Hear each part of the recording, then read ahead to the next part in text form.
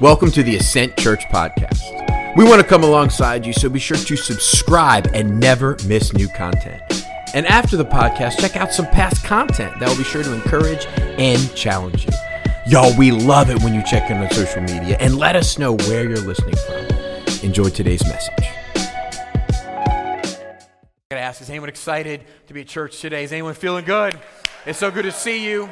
9 o'clock. You look great. We're honored you're here. My name's Thomas Lane. Most of you call me T Lane or Pastor T. A lot of you are new to this church or church in general. I want you to know you're welcome here. This can be your church, your home, your place. We want to grow together and learn together, and we're just thankful that you're here with us today. Let's welcome all our friends online, especially our military community. Would you give it up for them? They can hear you and see you.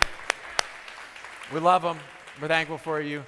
And now's the time, if you haven't done so, if you use social media, let's connect. You can find us at Ascent Church VA.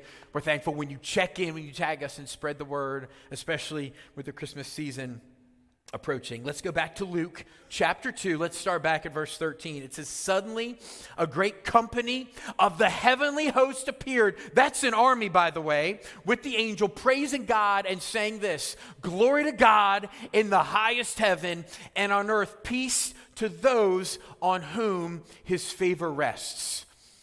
Nostalgic passage, beautiful passage. And if I can be very frank with you, it's hard to preach Christmas. You know why? Because you think you know it.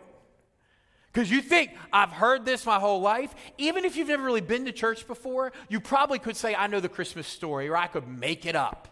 Okay, you've seen the nativity scene, you've seen the angels, you've seen the shepherds, you've seen the cute 8-pound, 6-ounce little baby Jesus. Gooey and adorable, just laying there, and it's like, it's warm, it's nostalgic. But I want to try to teach you something new and help you learn something today to see Christmas maybe in a new light, maybe take us a little deeper so that God could take us higher. Because some of you think you know this because you grew up in church. You grew up, you were in the handbell choir at your church.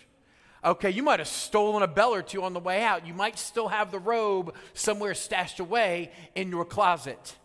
Some of you growing up, you were in the drive-through nativity at your church. You were a donkey.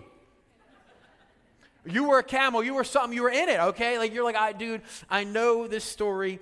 I know this. I do not want you zoning out. I want us to really just lean in together. And we're going to start with the context of Christmas. It's this book in the Bible called Malachi. Somebody say Malachi. Tell your neighbor it's not Malachi.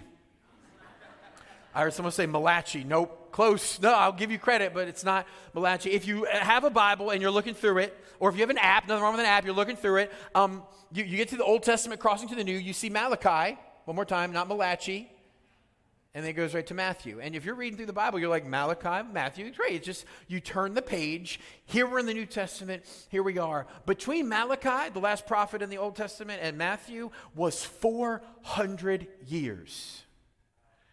Tell your neighbor, that's a long time. Now, the nerds, the scholars call this the intertestamental period, or the intertestamental period, or the intertestamental era. They call it that. I call them nerds. Okay? The point is that for 400 years, there were no prophets, there was no scripture, there was a lot of silence. And if you think, God was so active, wasn't he? Well, of course he was active. He wasn't gone, but you need to know God's people didn't exactly have an easy go of it during that time. If you know biblical history, they were assaulted by the Assyrians, then they were taken over by the Babylonians, then they were taken over by the Greeks, then they were taken over then the Persians, then the Greeks, then the Romans, and through this 400 years, they're getting trampled and beat down, and they're exhausted, and they're tired, and I can't help but think there was a time or two when they asked, "Where are you, God?" Because Malachi ends by saying, I'm going to send the prophet. He's going to be kind of like Elijah. Elijah's coming to prepare the way. That would get me pretty hyped. And God in the prophet says he's coming himself. So for 400 years, God's people are like, where is he? Is he coming? And not only do they not see him coming, it's worse than ever.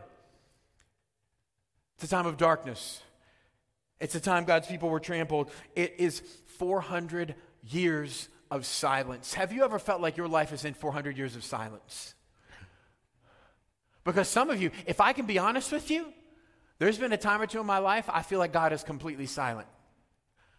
I'm reading the Bible, And I don't, sometimes you read it and you feel like it's jumping out at you and it's piercing you and it's speaking to you. And sometimes I read it and I don't feel anything. If I can be honest, I'm more excited about the coffee at quiet time than the Word of God, if I can be completely honest. Sometimes it's worship. You say, let's go to worship. I'm with God's people. We're in worship. It's a powerful moment. And the lyrics are hitting, and I know it's powerful, and I know who God is, but I still don't feel any stirring. I feel like He's silent. Whether it's a book or group, sometimes you are actively seeking Him, and you can't help but feel like He is silent. Where is He? What I want you to see, the reason I'm telling you this, it was in this context that He did the greatest miracle He's ever done. Through 400 years of darkness and silence, at the right time, at the appointed time, He did the greatest act of love in the history of the universe. He sent His Son. And it was in this context. And if that's how God operates, if that's who He is in your life, what if He isn't distant? What if He's waiting? Because some of you would have said, I don't even know why my church, God's distant. He doesn't care about me. What if He isn't distant? What if He's waiting for the right time, for the opportune time? You see, God didn't you'd think He would kind of slowly ramp things up. Here's a prophet or two, and then some scripture or two, and then I'm coming. No, out of the blue, bam, He's here. God's an all-in kind of God. Some of you get into the pool. Who puts your toes in first and feels the water? Where are you crazy cannonball people? That's God. Full cannonball. Boom, son. He's here. He's here. That's what He did. That's who He is. That's what He did, friends. He didn't abandon you. He's waiting for the right moment. He's waiting for the right moment. Verse 15. When the angels had left them and gone into heaven, the shepherds said to one another, let's go. Somebody say, let's go. Say it like you mean it, like this guy said. Say, let's go. Let's go to Bethlehem and see this thing that has happened, which the Lord has told us about. So they hurried off. Somebody say they hurried. Christmas time has always been a time of rushing, it appears. All right, rushing, cutting people off, paying extra for shipping. Okay, we're in a rush. It's been since day one, son. It's not just you. They hurried off. We got things to do. And they found Mary and Joseph and the baby who was lying in the manger. When they had seen Him, they spread the word concerning what had been told them about this child, and all who heard it were amazed at what the shepherds had told them. Somebody once again say, let's go. Christmas calls us to action. The problem with Christmas is we've heard it so much, it doesn't stir you anymore. It's like it's almost nostalgic and quiet and cute and awe. But the shepherds didn't say, let's write a song and sing by the campfire. They said, let's go.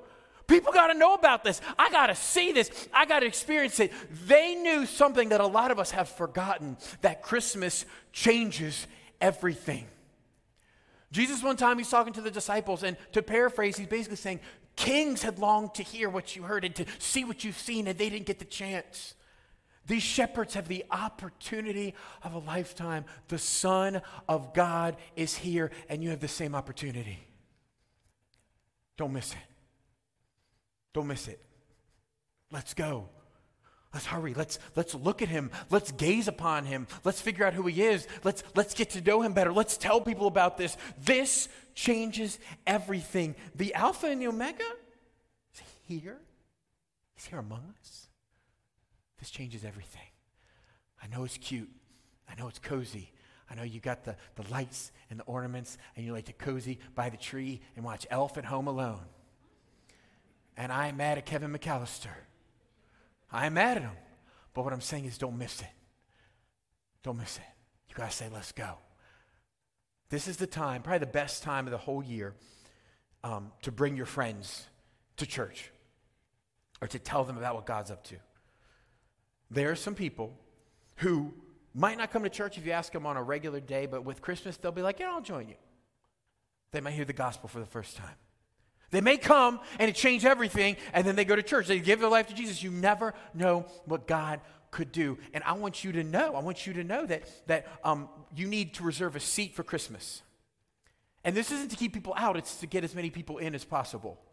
Don't go around saying, my church has tickets. All right, we're not Taylor Swift. It's not tickets. We want to make sure there's room for you and your family. And if everyone came to one service, we couldn't fit everyone. We're doing 4. 2 of them are already over halfway full, which is a good thing. It's a good thing, but I hope it lights a little bit of a fire. And you're like, I need to reserve a spot. It's free. Just go online, reserve a spot. And don't reserve like 30, and then the night before cancel them down to like 4. Don't do that. Whoever's coming, whoever's joining you, just save them a spot. If they need a seat, save them a seat. If they're going to go in A-Kids, give them a spot in A-Kids.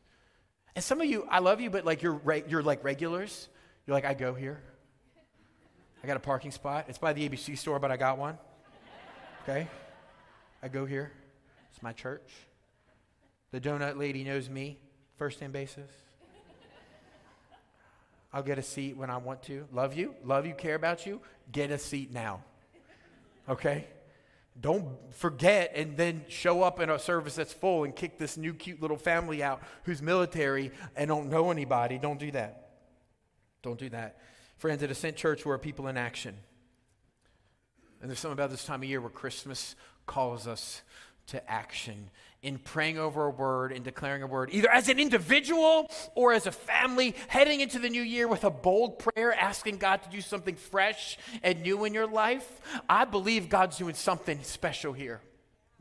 I want to say, watch out, Virginia Beach, because God's up to something. God's moving. God's raising up an army. And I love what he's doing. And seeing hundreds and hundreds and hundreds of people declare a word and heading out to a new year, whether you're an individual, whether you're a family, I cannot wait to see what God does through you. So excited. Gets me so fired up. And some of you, it's your first time here, you don't have a word. That's fine. You got about 14 minutes. You can write it there. If you don't want to, you can just sit. You can just be here and take it all in. That's okay. A lot of you friends are joining us online. The sickness is going around. It is. It's real. A lot of you are at home. A lot of you are sick. We have a way for you to do it online. It's okay. People ask, I can't make it. Can I give online? You can give online. If God's calling you to give, you can give online. I want to thank everyone who shared their words.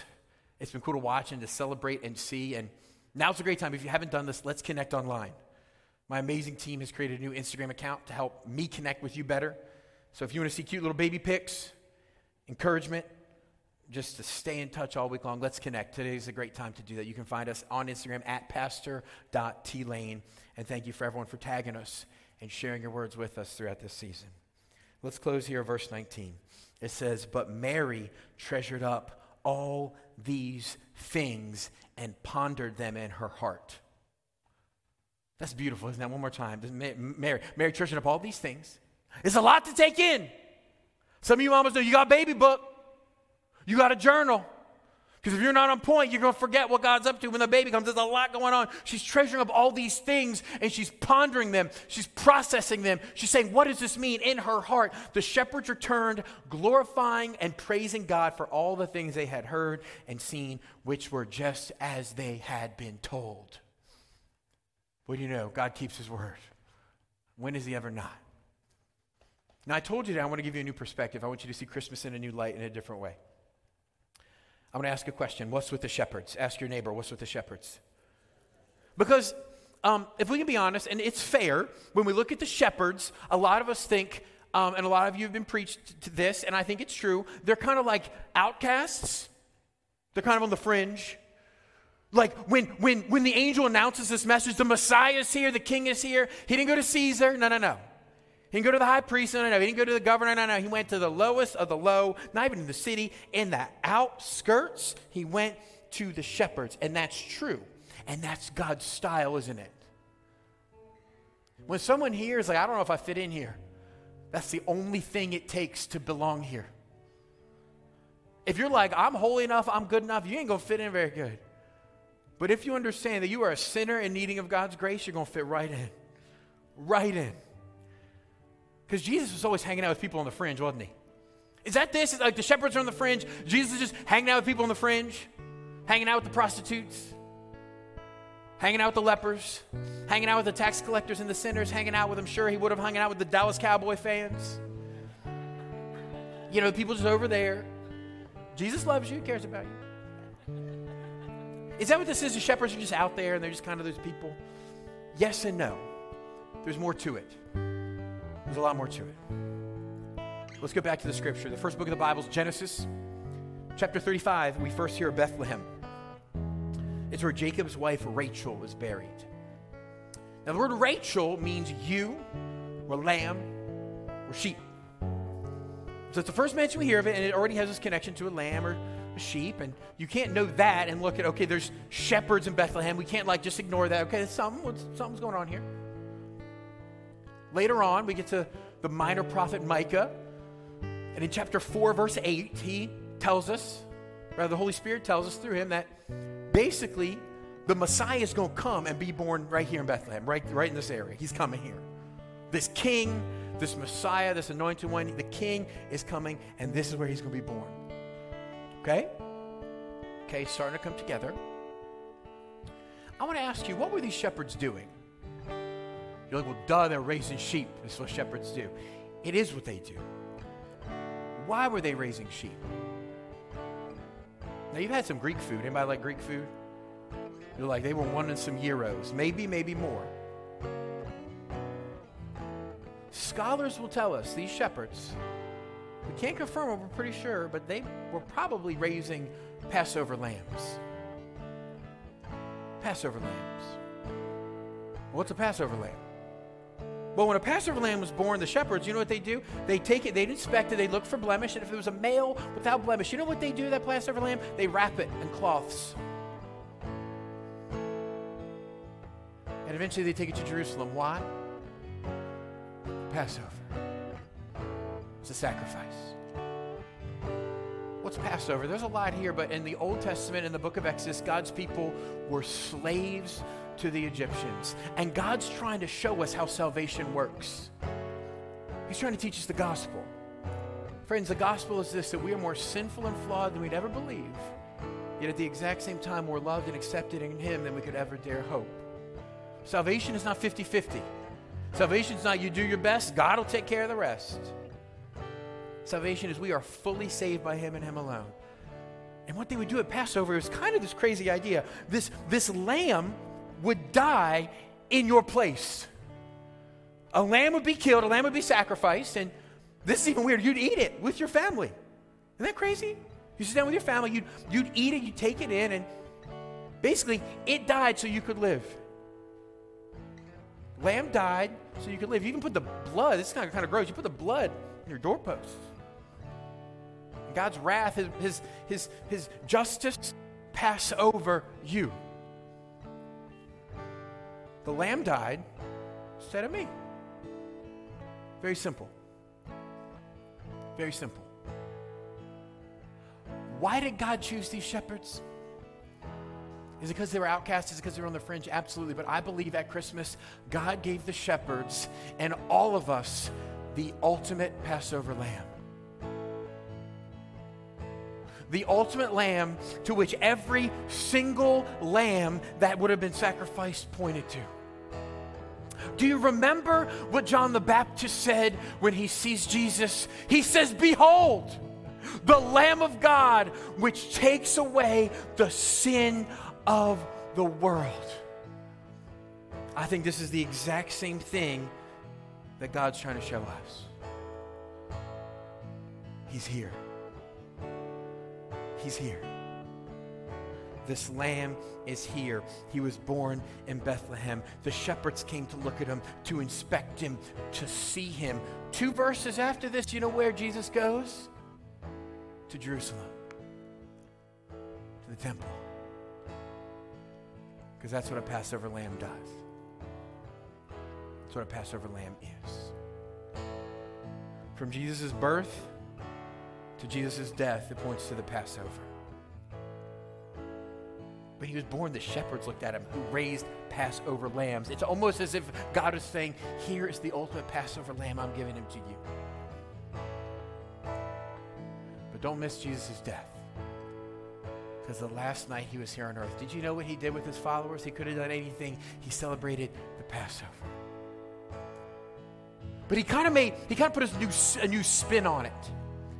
Because usually at a Passover feast, the lamb was on the table. But at the Last Supper, at communion we call it, when Jesus shared this beautiful moment with his followers before he went to the cross, the lamb was not on the table, friends, because the lamb was at the table. It's Jesus Christ, the Lamb of God, the true Passover Lamb who takes away the sins of the world. He died so you could live. He was laid low so you could be lifted up. His blood was spilled so you could be washed clean. And what he did at this Last Supper, the Lord's Supper, we call it, communion, whatever you want to call it, what he did was he wanted them to see what he was about to do. He wanted them to see why he was even born. He took bread and he broke it and he gave it to them. And you know what he said? This is my body, take and eat. He said, do this in remembrance of me. He next took the cup because he wanted them to see his body wasn't just going to be displayed there. His blood was going to be poured out. He took the cup and he poured it out. He gave it to them. He said, this is the blood of the new covenant poured out for many for the forgiveness of sins. He gave it to them. Friends, he said, do this in remembrance of me. He wants us to see and hear and touch and smell that God saves you through radical grace. Radical grace. And if that lamb wasn't dying, it would be me and you who would be dying. Because friends, our sin, we deserve to be separated from God. Each and every one of us. And if you're in Christ, Jesus took that penalty for you so you can be free. The next time you see a manger, it could be a lit up one, it could be an inflatable one, it could be one on the tree. The next time you see a manger, I hope some part of you feels that's cozy, that's cute, it's nostalgic, it's Christmas, but I hope your heart also says this: behold, the Lamb of God who takes away the sin of the world. Don't forget he was born in Bethlehem. Don't forget he was inspected by shepherds. Don't forget he was born in a manger, which is what, for animals? Don't forget he was wrapped in cloths just like a lamb would be. Don't forget what God has done in your life. And don't forget what God wants to do in this city and this world. In just a moment, we're going to go to a time of prayer. And the band will come back up. When I say amen, the band will jump back in, and if you feel led, if you feel called, you can bring your envelope forward. You now have 3.5 minutes to write your word down if you'd like to. If you don't, it's okay. It's okay. It's between you and him. In 3.5 minutes, what we're going to do, when the band starts, when I say amen, you're going to come forward. You can put your envelope here if you have a word. You can lay down a gift if you'd like.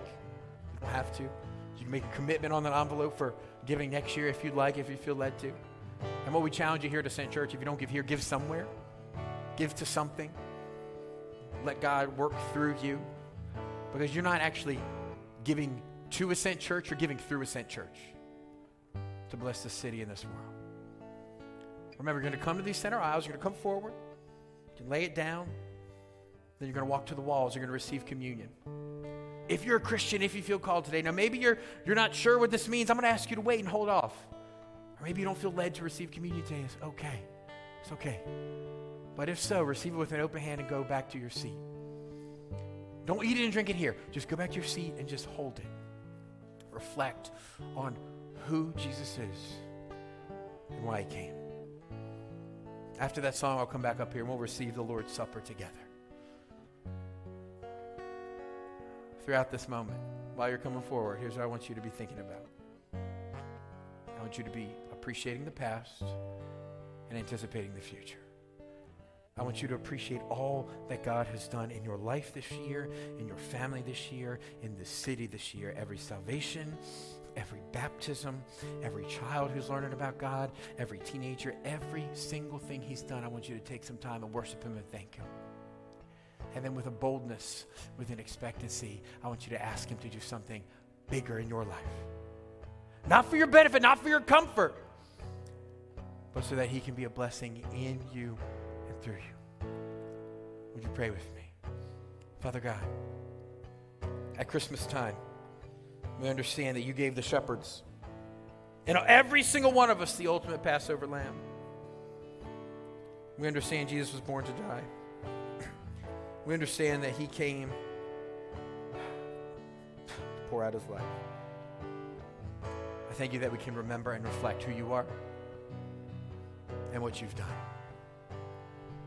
And Father God, we ask you to be glorified here and now. As we reflect on the past, we want to be specific. Things he's taught us this year, things he's done in our children's lives this year, things he's done in our marriage this year. But I want to also be kind of broad. I don't want to just think of the specific things. I also want to think about what you've done, God, big picture. That you sent your son to die in my place, in our place, as the Passover lamb, as a sacrifice, as a substitute. We can't take that lightly. Just like the shepherds, we got to say, let's go. We got to hurry. We got to act. We got to repent. We got to turn to you, God, because this changes everything. Father, help us anticipate the future. Help us look ahead. And if there's things we need to repent of, may we do it. If there's things we need to lay down, may we do it. If there's things that you want to do in our life or through us that we've been a little scared about or a little hesitant toward, may this be the year that we say yes, that we trust you, and that we put our life in your hands. Father God, we love you. We come forward to lay down our words, lay down our best gift, and to receive communion. In Jesus' name we pray. Amen. Thank you so much for joining us today. Our heart is to reach as many people as possible with the life-changing truth of the gospel. Will you take a few seconds to rate this podcast? Also, if you know someone who needs some encouragement, would you consider sharing this with them? Thank you for subscribing, and we'll see you soon.